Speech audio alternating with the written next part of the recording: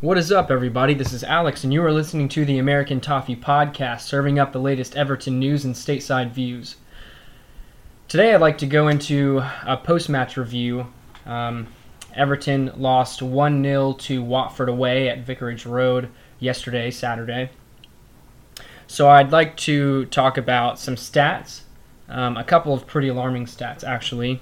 I'd like to talk about how the players did individually, and then I have some final thoughts and a couple things I noticed. So going into stats, if you didn't catch the match, or if you did and you didn't really check out the stats, I always think that looking at the stats tells a story. Whether it's truthful or not is another bit. But Everton had 46% possession away at Watford. I don't know that that's too indicative of what we did compared to what we should be doing. If you ask me, being a fan through the Martinez era, I don't think that it's far-fetched to think that we could go away to Watford and have the lion's share of possession. But I don't think that that's really the biggest issue. But here's the main statistics portion that I wanted to talk about were shots and shots on target, right? So yesterday, Everton had seven shots, 2 on target. Watford had, I want to say, 4 or 5 on target. But here's the statistics on shots and chances created, right? Since Allardyce took over 14 matches ago. So Everton have been outshot by opponents in 11 of the 14 matches under Allardyce. Everton have the fewest shots of any side in the league throughout those 14 matches in total. And here's the kicker, right? Everton have created the least amount of chances in league via open play in those 14 matches under Allardyce, which is mind-blowing to me. You look at our squad on paper, right? And we are 100%, I'd say on paper, I would say we are definitely 6th or 7th in the league, right? Again, that's on paper. That's not talking about, younger players developing and playing a bigger role than expected, or other teams like, I'd say, Liverpool, maybe Spurs, underperforming and kind of bumping us up to 5th or 6th, but on paper, I'd say we are comfortably 6th or 7th, and there's a big gap in terms of talent between us and even the likes of Leicester and Burnley and Watford. I think Watford are definitely underperforming as well, but looking at those statistics, right, is extremely alarming. I honestly, it's been very poor since Allardyce came, no doubt about it. Well, it's been poor all season, but still, I really don't think that he did a whole lot since he's come in terms of elevating us. But I'm still honestly surprised by those statistics. I'm still surprised that we've had the fewest shots of any side. I'm also still surprised that we've created the least amount of chances in the league via open play in those 14 matches, honestly. I'm not so surprised by being outshot by the opponents in most, but that just blows my mind. I don't know. And this kind of brings me back to a very ironic quote from Sam Allardyce in a press conference a couple weeks ago, maybe nearing almost a month now, where he was talking about how we needed to play more boring. Well, I think he's achieved it. I think he has gotten what he said he wanted to do, and it's still not working. So he needs to figure it out. At this point, it's just as fans, survive for the next 2 months and hope for a new manager, 1, which I think is all but guaranteed, and 2, a manager with a nice attacking style, but maybe not as defensively damaging as Martinez's was. Although, again, I've been seeing a lot of people on Reddit, and myself included, talking about how they almost missed the Martinez era just because of the fact that, although leaked quite a bit of goals, didn't turn out how we wanted, I think that his man management was a lot better than managers since. But two, I think I read this earlier today, and someone said that although we didn't win every match and we lost some in very poor fashion, there was always that air of unpredictability about Everton. Really exciting play with Martinez that we haven't really seen since. And I really agree with that. I think that really resonates with me. So I really hope that maybe we can get a healthy middle between maybe Martinez's style of straight up open attacking possession based play and someone like Ronald Koeman who was definitely more defensive minded comparatively. So going into the players and how everyone performed yesterday, which I'm sure if you saw the match, you know what I'm going to say. If you didn't see the match, you can probably guess where I'm going with it as far as the consistency and how the team performed overall. But starting at the back, Jordan Pickford was okay. He had one bad clearance. He cleared it right into Troy Deeney, but he was able to recover okay. I think, and again, maybe this is just kind of a biased thought process, but it almost felt like there were quite a few back passes or situations in which he had to come off his line for compared to past games. The whole match in general just felt nervy between both sides, to be honest. Neither one really took the match by the scruff of the neck, and neither one looked good, to be honest. Watford nor Everton looked good. But that's a discussion for a little bit later. I thought both Everton fullbacks were poor. Cuco Martina got pretty much worked by Deulofeu until he came off.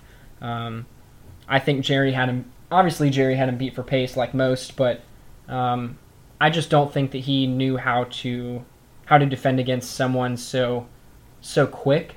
But as we all know, Deulofeu has really fantastic feet and close ball control, and he definitely has one of those quote unquote footballing brains. And so you saw a lot of pretty good footwork again through whatever it was, maybe the 55th minute if I remember correctly, before he was taken off with some type of slight injury. He was definitely the best performer on the pitch, I think. Deulofeu, that is. And then on the other side, Jonjoe Kenny, honestly, after seeing Coleman back for some minutes recently, it kind of I think it makes me judge Jonjoe Kenny a little bit harder in terms of his performances. I know a lot of us have been impressed with how he's deputized. I really have. In general, I really have. But yesterday specifically, from what I can remember, he made very, very few tackles. I know they did focus our left-hand side for a good portion of the match, but he made very few tackles even when the ball came over to his side. And furthermore, most of his balls forward were just really poor. I know specifically, I remember, and this actually seems to be a trend from what I'm seeing. He'll try to boot the ball up kind of like slightly diagonal to the center forward, and he always overhits it straight to the goalkeeper. Always. I can recall, I want to say, at least one time a match, almost every match he plays. Now, I appreciate the effort, and I appreciate the thought process, because, that type of play, especially from your fullbacks or someone maybe like in a defensive midfielder, that type of ball is what, can really create that one chance that wins you the match, So I definitely appreciate the effort, but it's just not there. The quality is not there. So going into the center backs, I thought Michael Keane was very, very good, barring what happened with the goal. So Troy Deeney, ball comes in, Troy Deeney settles it, turns on Williams, and gets the shot off, right? But if you're paying attention to Michael Keane's positioning, he notices within, maybe 2 or 3, maybe I'd say 2 seconds before Troy Deeney gets the shot off that he needs to help, right? Especially on the turn.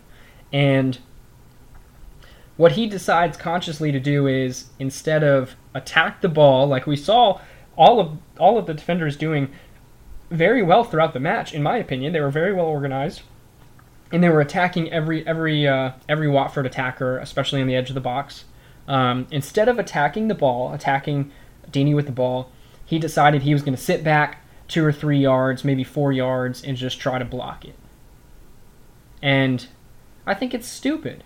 I think I want to say I saw or heard that Sam Allardyce mentioned that Keane gave him way too much space, and I agree, but I don't understand. Now, again, we all know Michael Keane, in terms of being a central defender, is still pretty young, right? I think he's 24, 25. Maybe he turned 25 this season.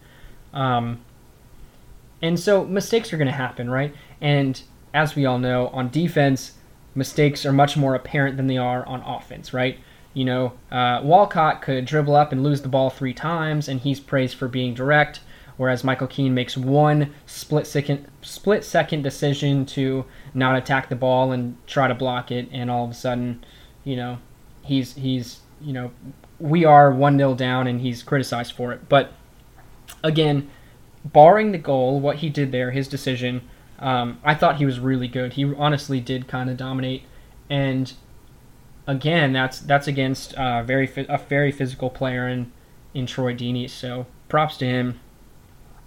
Williams was okay.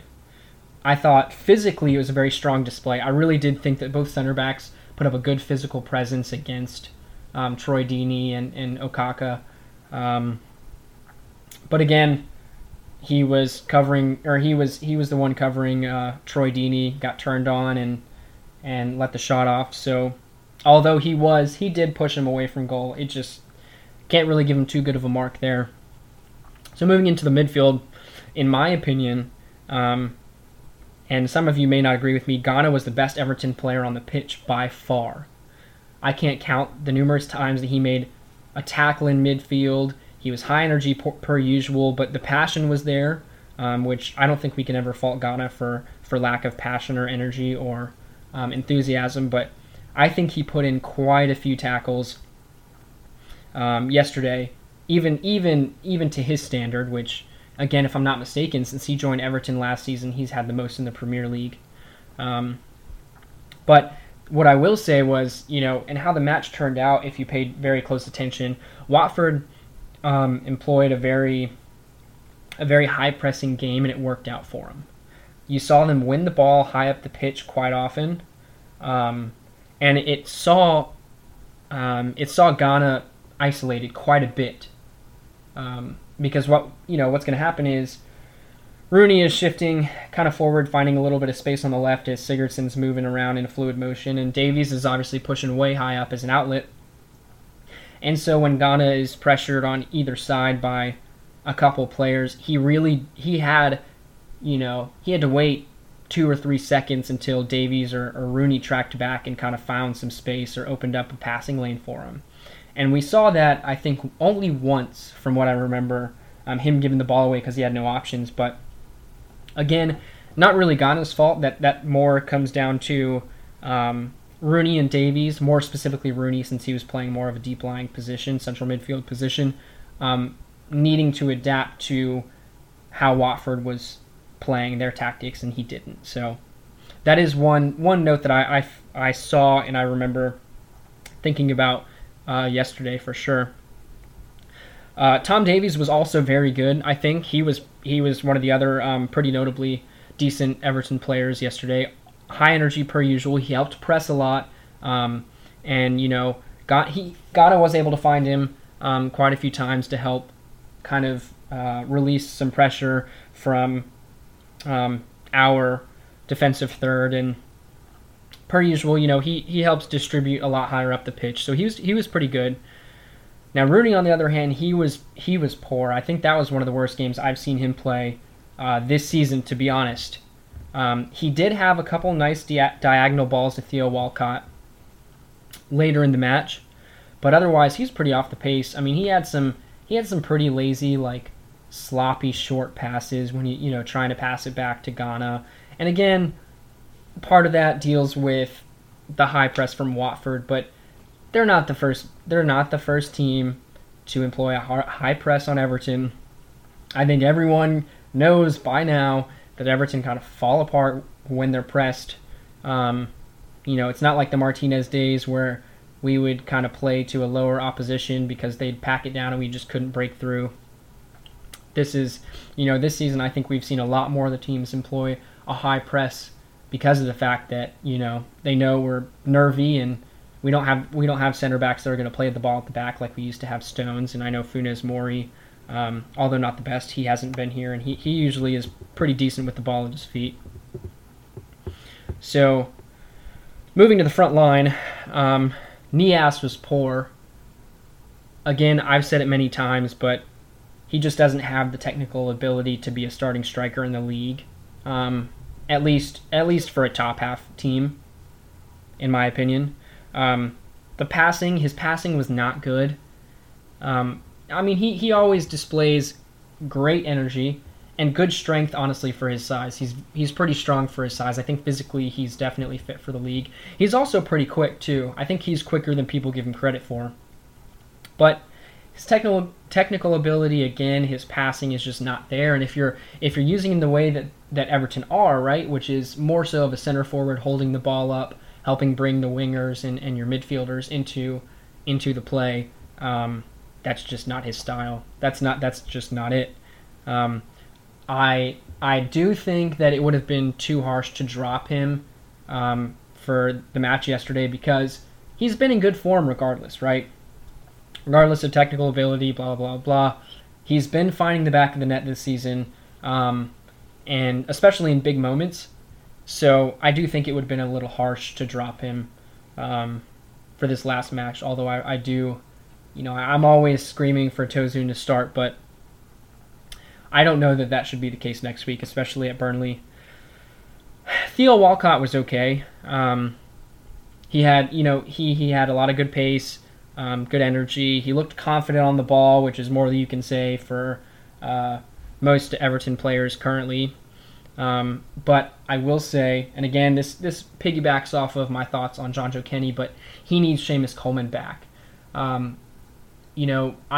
I've heard people say it before, but the sign of a good player is not necessarily how they perform, but it's how they affect their teammates' performances. And Seamus Coleman, when he came back, he made Theo Walcott 10 times a better player. He really did. He offers more pace than Jonjoe Kenny. His passing and their link-up play together was impeccable. And so I really think that Walcott needs Coleman to come back. If I'm not mistaken, his best performances were with Seamus Coleman playing. And again, it's just night and day. But I'm really excited to see those two playing together for the next couple years because I think it's going to pay dividends for Everton. Lastly, for the starting 11, Sigurdsson was okay, but he definitely needs to be playing centrally.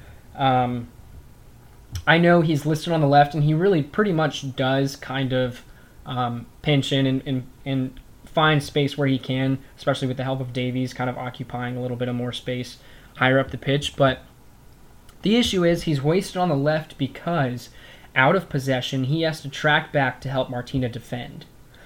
And why in the world would you have your most creative player, barring Rooney, right? But I still think Sigurdsson's better currently. Why would you have him defending in the final, in your defensive third, however many yards back? Because when you get the ball back, what are you going to do? You need to have Sigurdsson further up the pitch, not defending on the left with Martina, because again, the left side defense has been a dumpster fire in itself without Baines. He's just wasted. How are you going to transition the ball forward? How? So that's kind of my gripes. Again, can I really offer you a better solution this season? Honestly, I don't know. The biggest thing I think stopping it is the fact that it feels like we need to start Rooney and Sigurdsson. And I think I agree with that thought process as well. I think we do because even when Rooney and Sigurdsson are both playing, through the last 14 matches Allardyce has been here, we've created the least amount of chances in open play. So I really don't know that I could offer you any other option other than to say start Davies and Ghana further back, put Sigurdsson at the number 10, and start Balassi on the left. Again, that drops Rooney, and after yesterday's performance, I think that actually should be the case, but we'll see. Now to the substitutes, Tosun. Again, I'm pretty biased. I'm a fan from what I've seen, specifically his technical ability compared to Nias, but he just looks far better, right? I think he has a stronger shot. He has better technical ability, hold-up play. He's definitely stronger, although, again, I do think Nias is pretty strong, especially for his size. He can deal with physicality, but I think overall Tosun's a much better player.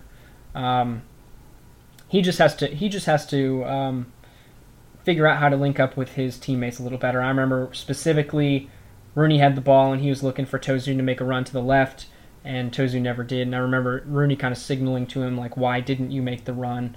But that just comes with more time with his teammates. And Balassi honestly looked terrible. Balassi looked like you took a League One player with physical ability, pace, and size, and you threw him out in the Premier League for the first time. I'm not kidding. In my opinion, he looked that bad. He had some poor touches. I don't remember him. And again, I think he was only on the pitch for 15 minutes, but still, it was notably bad. I think he had poor passes. His touches weren't very good. So I don't know. I don't know why he looked so poor. I think that was probably the poorest I've ever seen him, period. And then Calvert-Lewin, really didn't see any of the ball to judge anything. But I if you were watching the match, you saw when he was being substituted on, he lifted it up to shirt. It looked like he had a 32-pack almost. That was insane. Kind of a tidbit, but I saw on Reddit yesterday someone made a thread just on the fact that he was so built. I thought that was pretty funny.